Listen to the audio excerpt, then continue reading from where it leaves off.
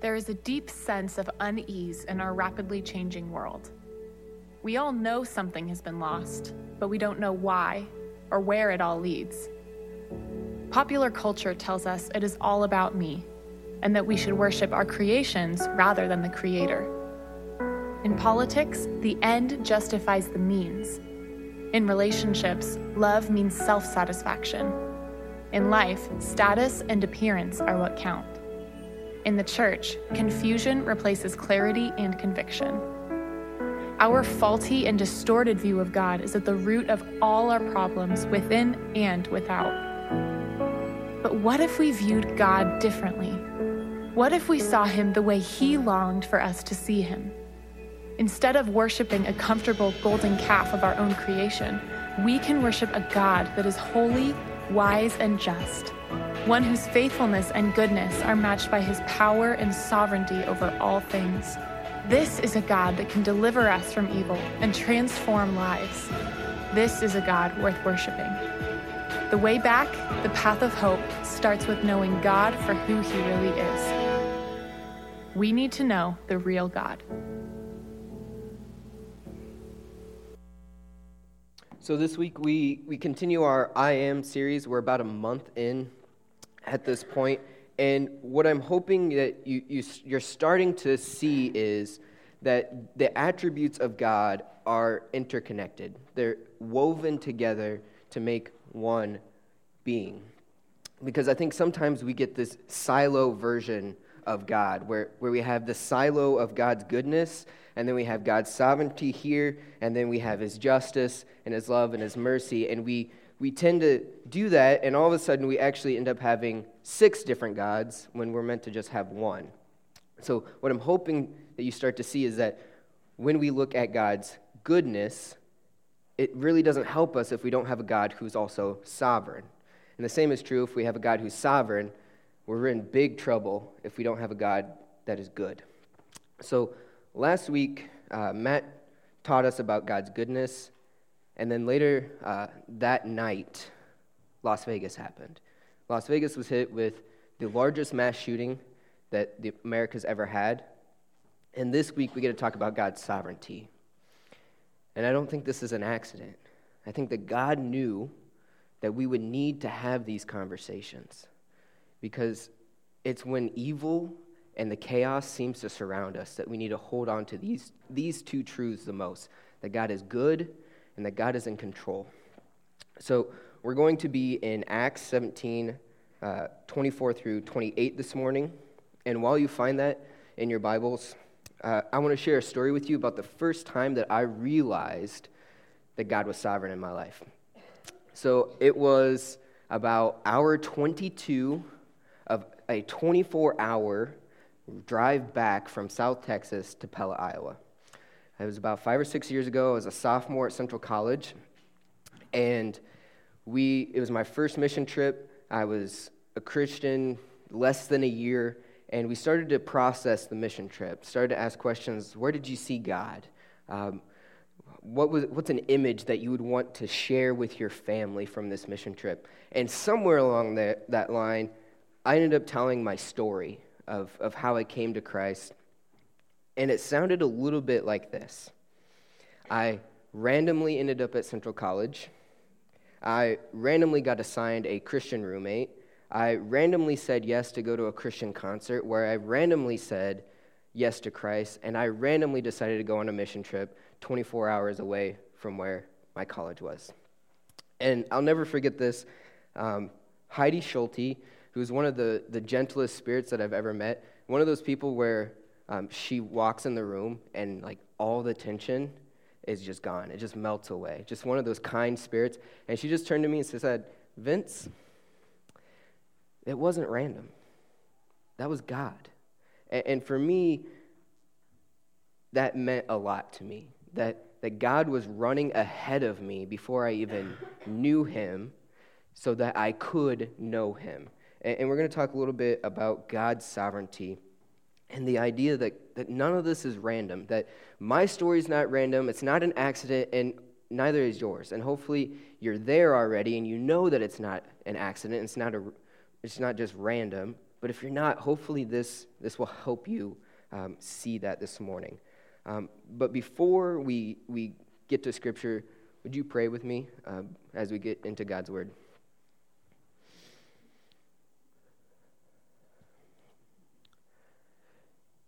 Hey, God, we come to you and we confess that we don't get into your Word enough to see who you really are. And God, we also just confess that when we do get into your Word, sometimes it doesn't feel like anything is happening. We read it and we pat ourselves on the back, but we don't really see you or see who we are meant to be. God, would you just open our hearts up to you this morning so that we could see who you are in your Scriptures.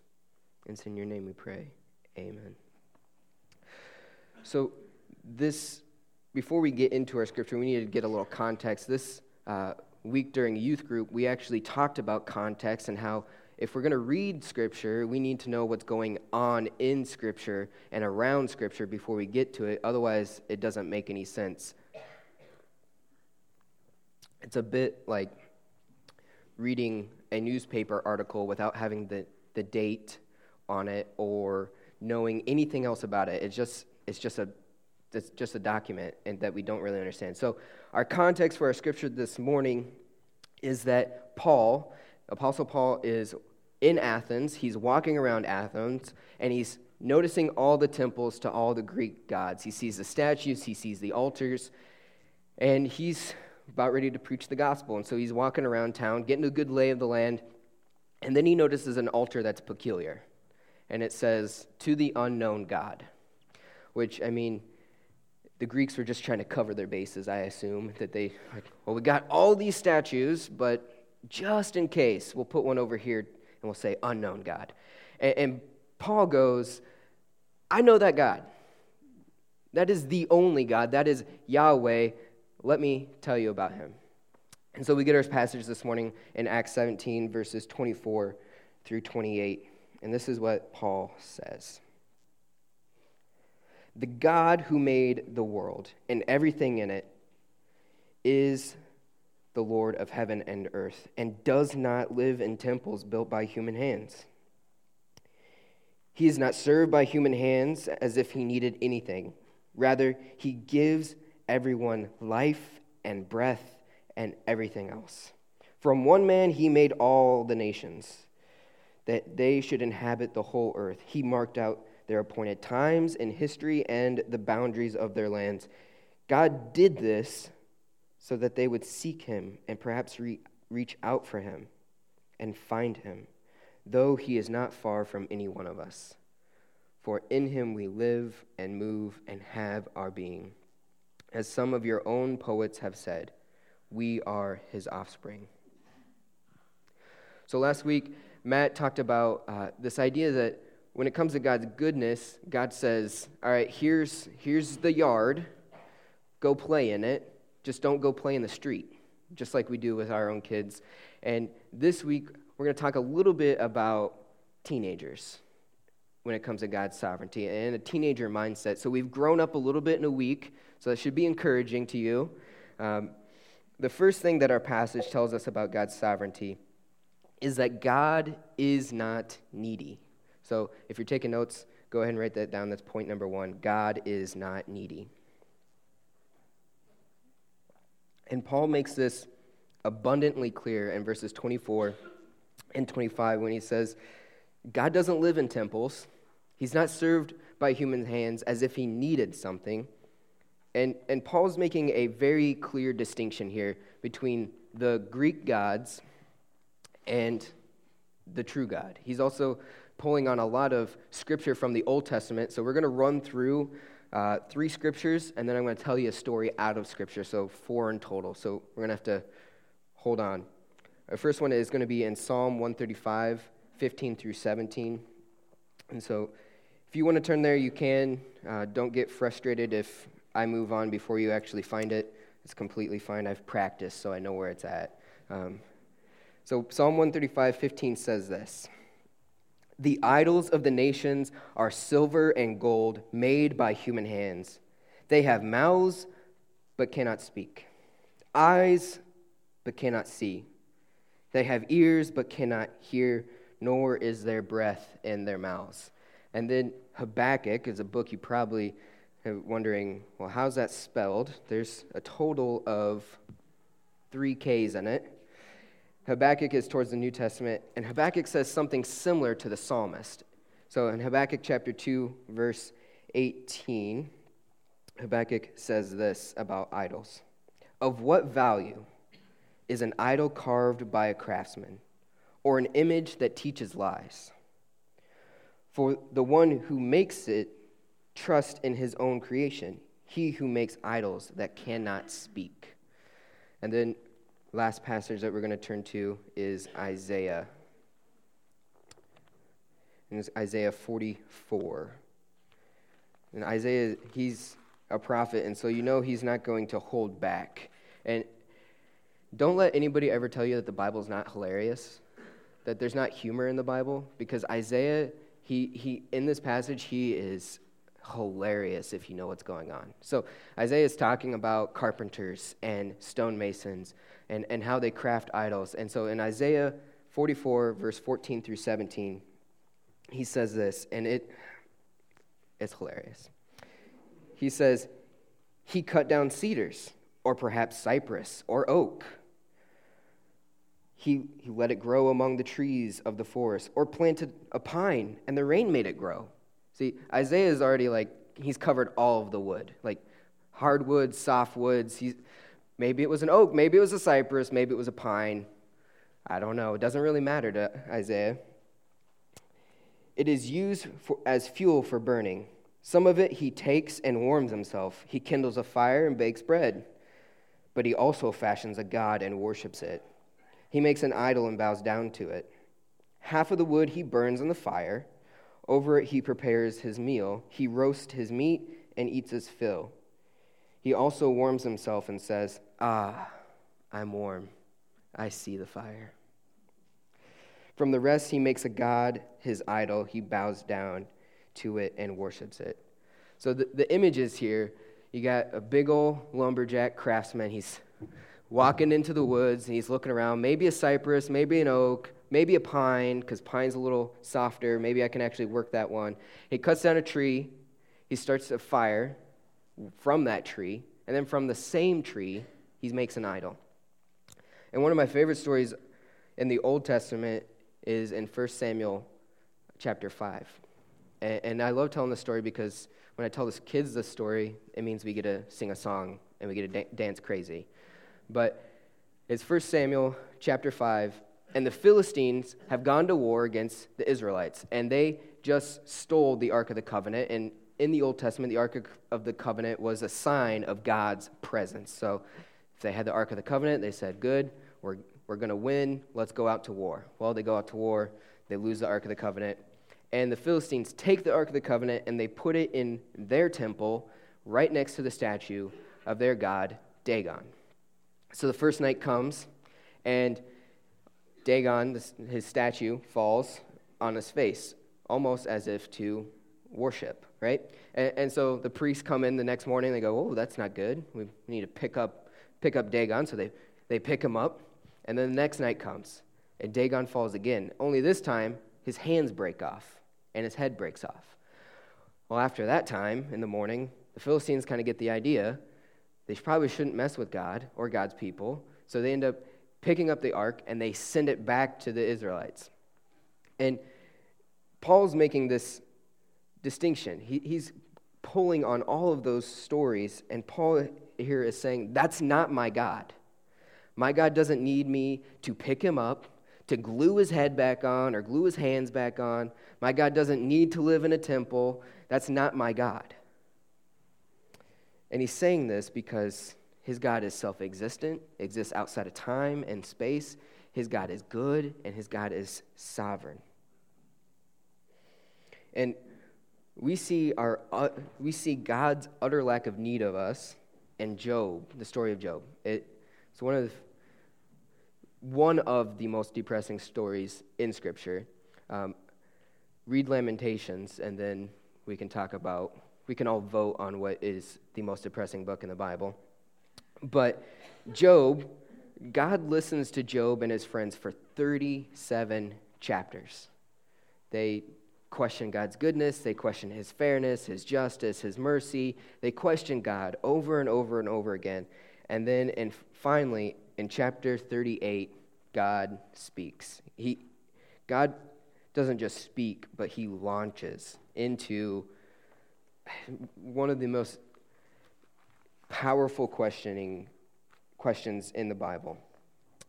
Have you ever, growing up, did you ever question your parents a lot, and then all of a sudden it was like, okay, you think you're so smart? Well, let me ask you some questions. And then it just, whoa. Maybe you've done that with, good timing. Maybe you've done that with your own kids where they were getting real snarky one day, and it was like, okay, you think you're so smart, you think since you're a teenager and you've got your first job, you think you're so smart, here it comes. And God kind of launches into something that is amazing. So in verse 2 of 38, God starts to speak. And here's what he says. Who is this that obscures my plans with words without knowledge? Brace yourself like a man. If you're ever having a conversation with God and God says, brace yourself like a man, you should probably brace yourself like a man and be really scared about what's about to happen. So he says, brace yourself like a man. I will question you, and you shall answer me. Where were you when I laid the earth's foundations? Tell me if you understand. Who marked off its dimensions? Surely you know. Who stretched out a measuring line across it? On what were its footings set? Or who laid its cornerstone? And this goes on and on and on. And the whole point of this is that God's saying, I don't need you, Job, but I want you. And I think for me, that's a bigger miracle than having a God that's like, Vince, please, I need you. Having a God that says, I don't need you, but I want you. I think that's huge for me because I don't have any other relationship in my life that's like that. If you think about your own life, you don't have any other relationship that's like that. There are a lot of people that love you and are also dependent on you. Think about tax time. The teenager mindset with this particular point in Scripture is that my parents need me more than I need them. And anybody that's gone off to college has thought that, right? I remember when I went off to college, my parents, we're close, but I went to college and go, it's going to be so nice to get away, and I'm not going to come back, and it's going to be really hard on my mom. She's going to really miss me. And then it was like a week and a half in, we were all walking to Movie on the Wall, and I was starting to feel it. Like, I miss my mom. I'm really all alone. And there's like thousands of strangers around me. And I just sent a simple text, love you, Mom. Put the phone back in my pocket, wiped the tear, and went to the movie. But we see in this that God is not needy, that God's not like our children. And so when it comes to tax time, there's always that line that says dependents, right? And you put down the number of dependents in your household, and you claim your children. No matter how smart they are as teenagers, no matter how much money they're making at Fairway or McDonald's, you claim them as a dependent. And here's the thing, God has never and will never be put as a dependent on anyone's taxes. That's our first point, is God is not needy. The second thing we need to know about God's sovereignty, and I think this is the one where a lot of us, we want to resist. This is the point where we look at Las Vegas and we start to say, all right, where are you at? All right? And this point is God's sovereignty does not negate our responsibility. So You guys want to say that with me because that's a mouthful, okay? Let's go ahead and do that. God's sovereignty does not negate our responsibility. So the natural question with God's sovereignty when we're talking about God's control of the universe is, are we just puppets to God? Does God just kind of like pull strings and move us around?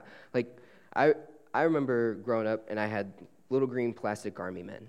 And I would spend hours setting them up. And then I would take marbles and just like it was chaos. But I think our question is, are we like that with God? Does God just kind of set us up into places and then just shoot marbles at us to see what happens? And we need to understand the free will that God has. So I'm going to need slide number 1. All right, so this is how we normally see free will in our world, is that free will is this pie, and that's all the free will that there is, which is kind of ironic that freedom would be limited to just a circle, but whatever. So we have this pie, and then God gets pretty much the majority of it, and then we get a little slice of it. But the problem with this is, one, we've just limited God's freedom. God's limited in this God and also we actually hamper and limit God's freedom in this. And so God can't have the full circle because we're part of the circle. And what happens here is what happened in the garden, is we start to wrestle with God and say, I want a little bit more pie, so I'm going to try to push beyond my boundaries, and we get a worldview that doesn't really mesh with what Scripture says. And so the second slide for us this morning is this one. So we see that God is outside of the circle, God has unlimited freedom, and we have limited free will. So I need a volunteer, someone who wants to volunteer. Mark, thank you for volunteering. It's really easy. You have to answer one question. Nope, just stay right there. How tall are you? 6'1.5", probably 6'1". We all know Eli. Mark, why aren't you 7 foot?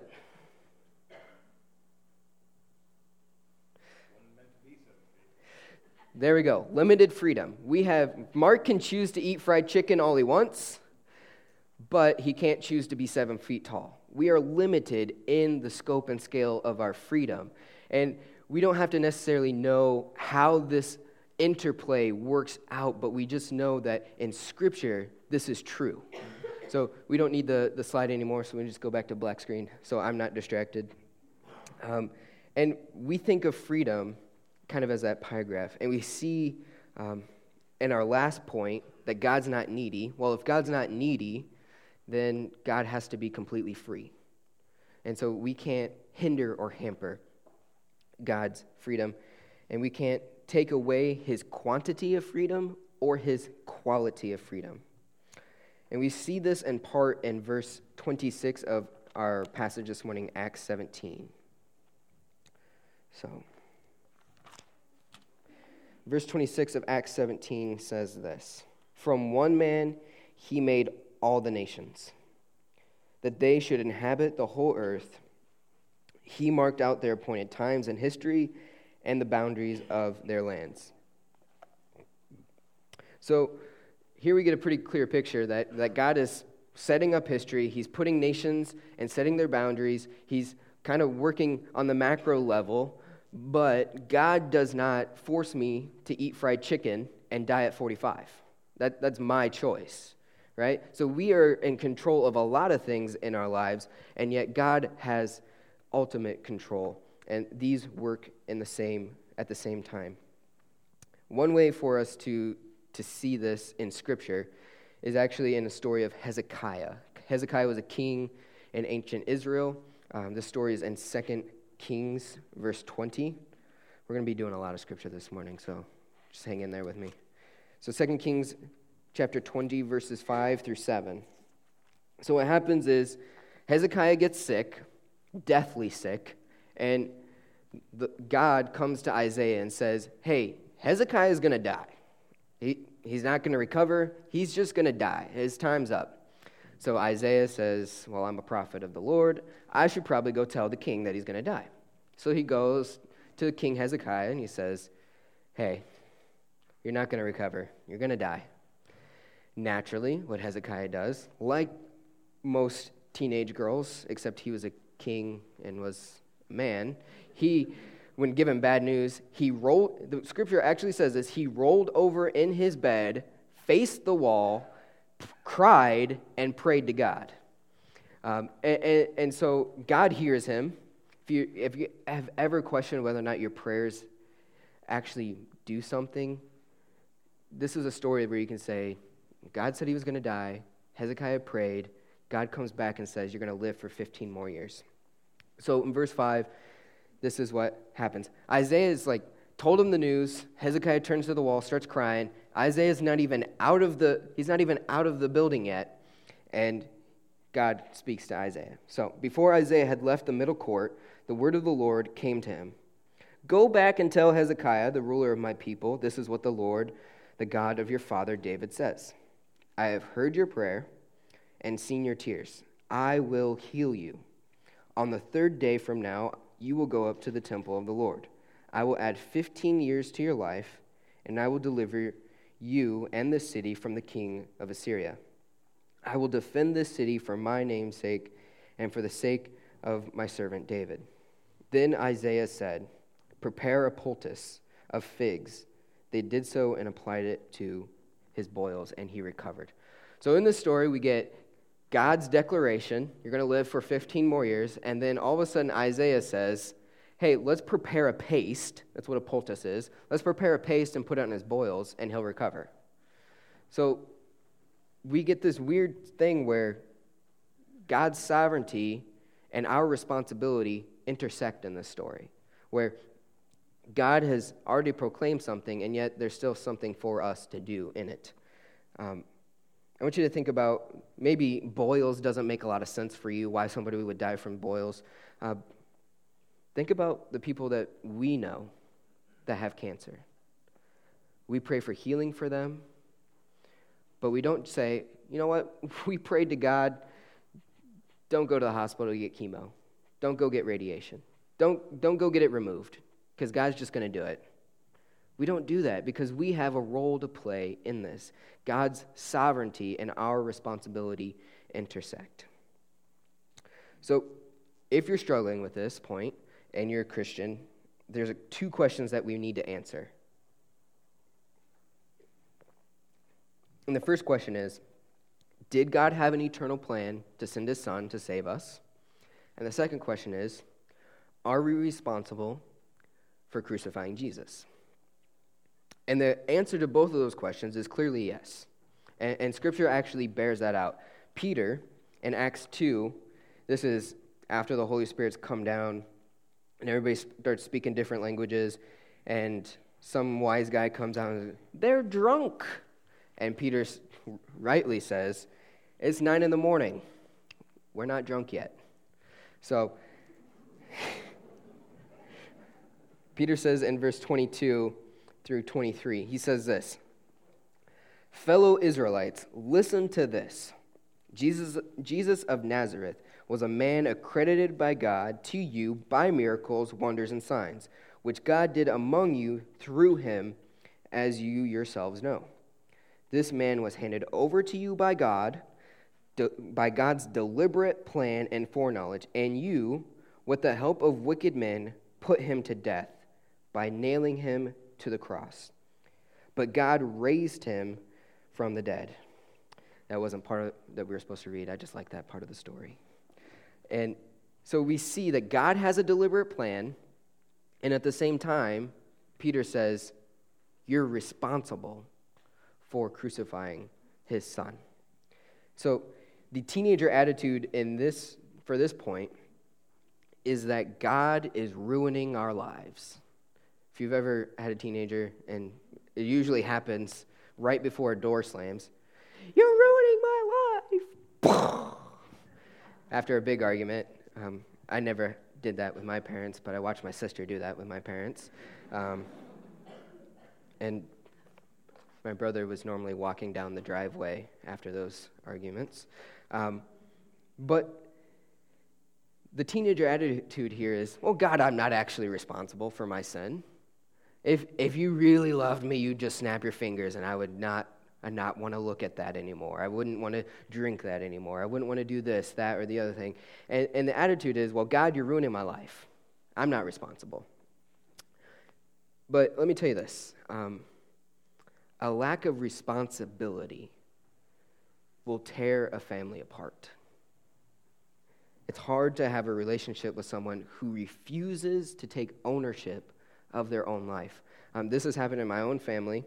A witness's testimony does not negate our responsibility for our sin, our crime, any area in our life. And the second point is that God's sovereignty does not negate our responsibility. Okay, so our third point is God wastes nothing. God wastes nothing, all right? And often people will say, well, God can't be in control because bad stuff happens, because Las Vegas happens, because Irma happens, because this, that, or the other thing happens. But let me tell you, if you've tracked through the first 2 points that God's not needy and that his sovereignty does not negate our responsibility, you're kind of stuck. Like, you either have to go back in time and refuse the rest of the sermon, or just come along with me on this one. See how I kind of crafted that whole thing. Sorry. So let's look at one of my favorite chapters in Scripture, Romans 8. And in this chapter, we get an answer to, well, if God's in control, then why does bad stuff happen? So in 8:18, 20 through 21. Let me read that for you.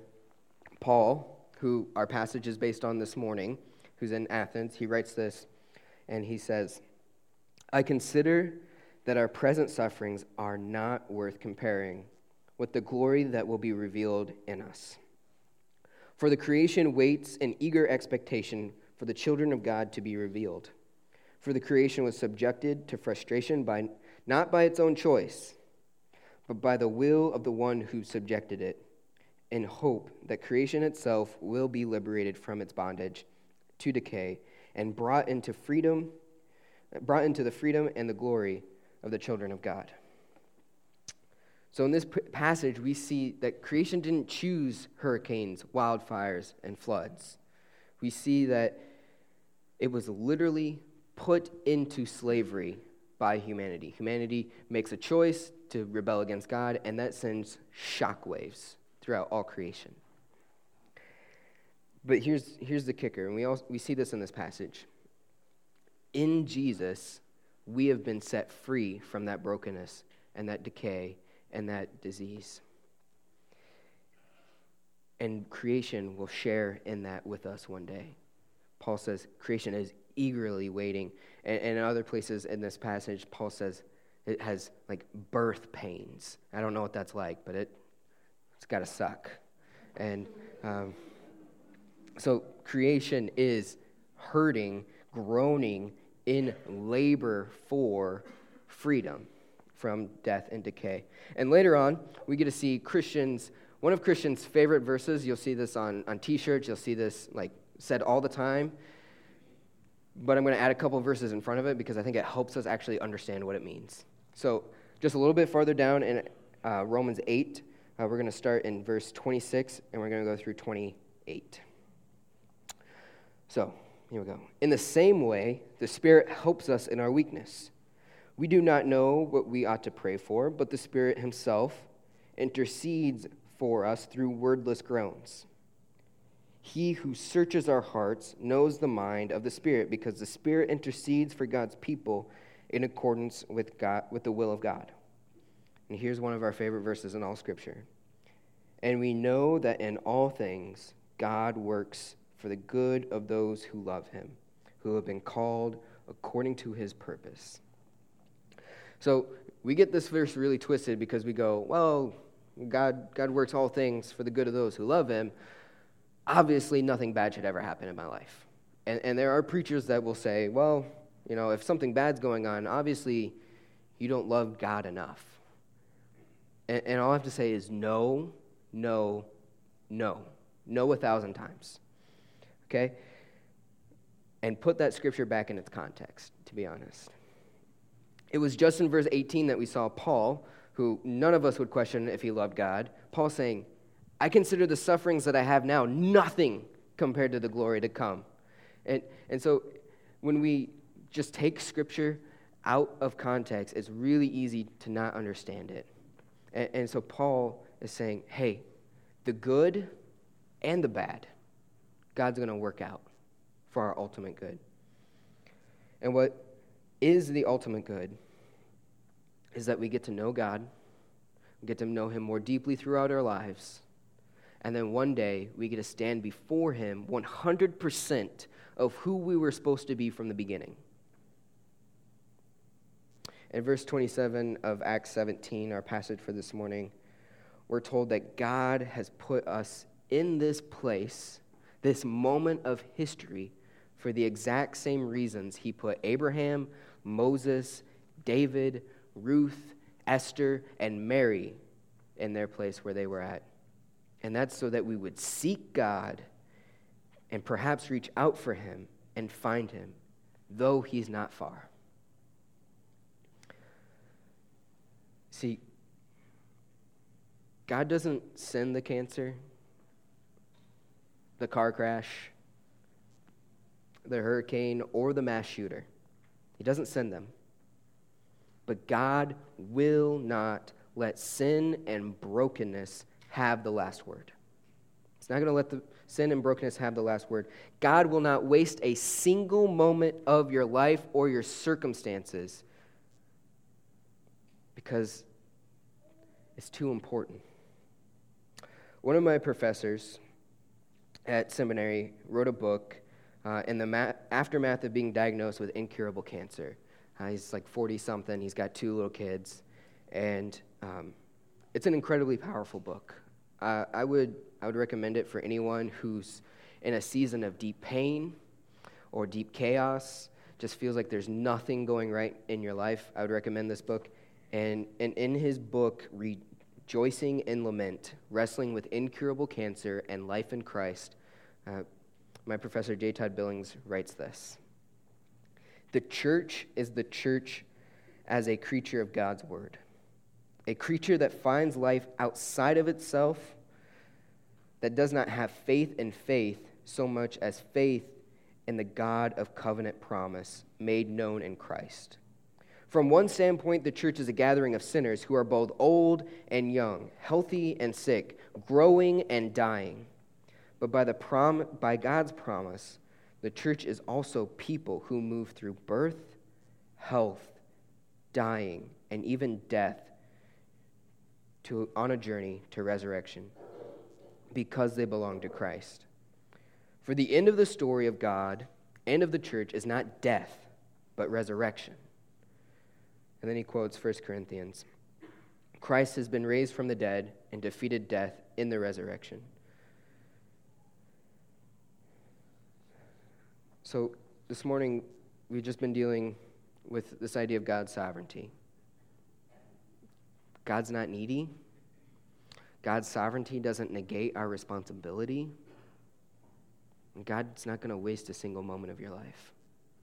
And for some of us, I don't know where everyone is, but the idea that God's not needy it is really foreign to some of us. And the idea that I have some responsibility over this life that I've been given is something that we run away from. Or if you have a deep pain, a deep hurt, it can be hard to say, God didn't send it, but he didn't waste it either. He used it for his glory. I know that evil surrounds us. I know that the seemingly random chaos chokes our hearts. And there's a song called Farther Along. It's 100 years old now. and it has many different versions and has been covered by a lot of different artists. One of them is Brad Paisley, but the version that I know ends this way. And one day, when the sky rolls back on us, some rejoice and the others fuss, because every knee must bow and tongue confess that the Son of God is forever blessed. His is the kingdom, we're the guest. So put your voice up to the test. Sing, Lord, come soon. Farther along, we'll know all about it. Farther along, we'll understand why. Cheer up, my brothers, live in the sunshine. We'll understand this all by and by. Would you pray with me?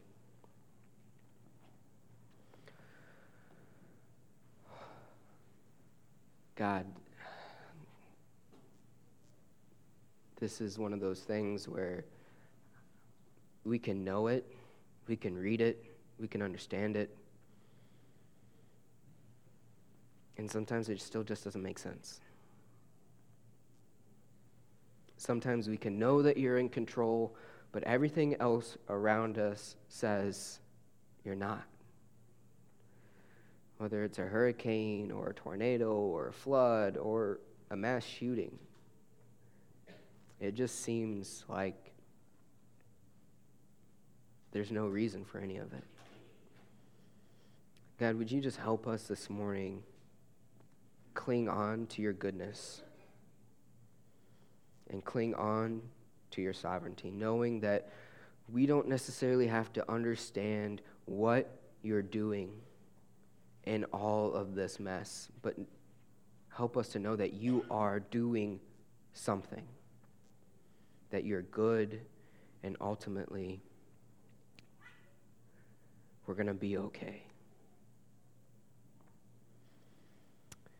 And it's in your name we pray. Amen. So this time we're going to have the praise team and the ushers come up. We're going to take our offering this morning. But I want to give you 3 ways to respond.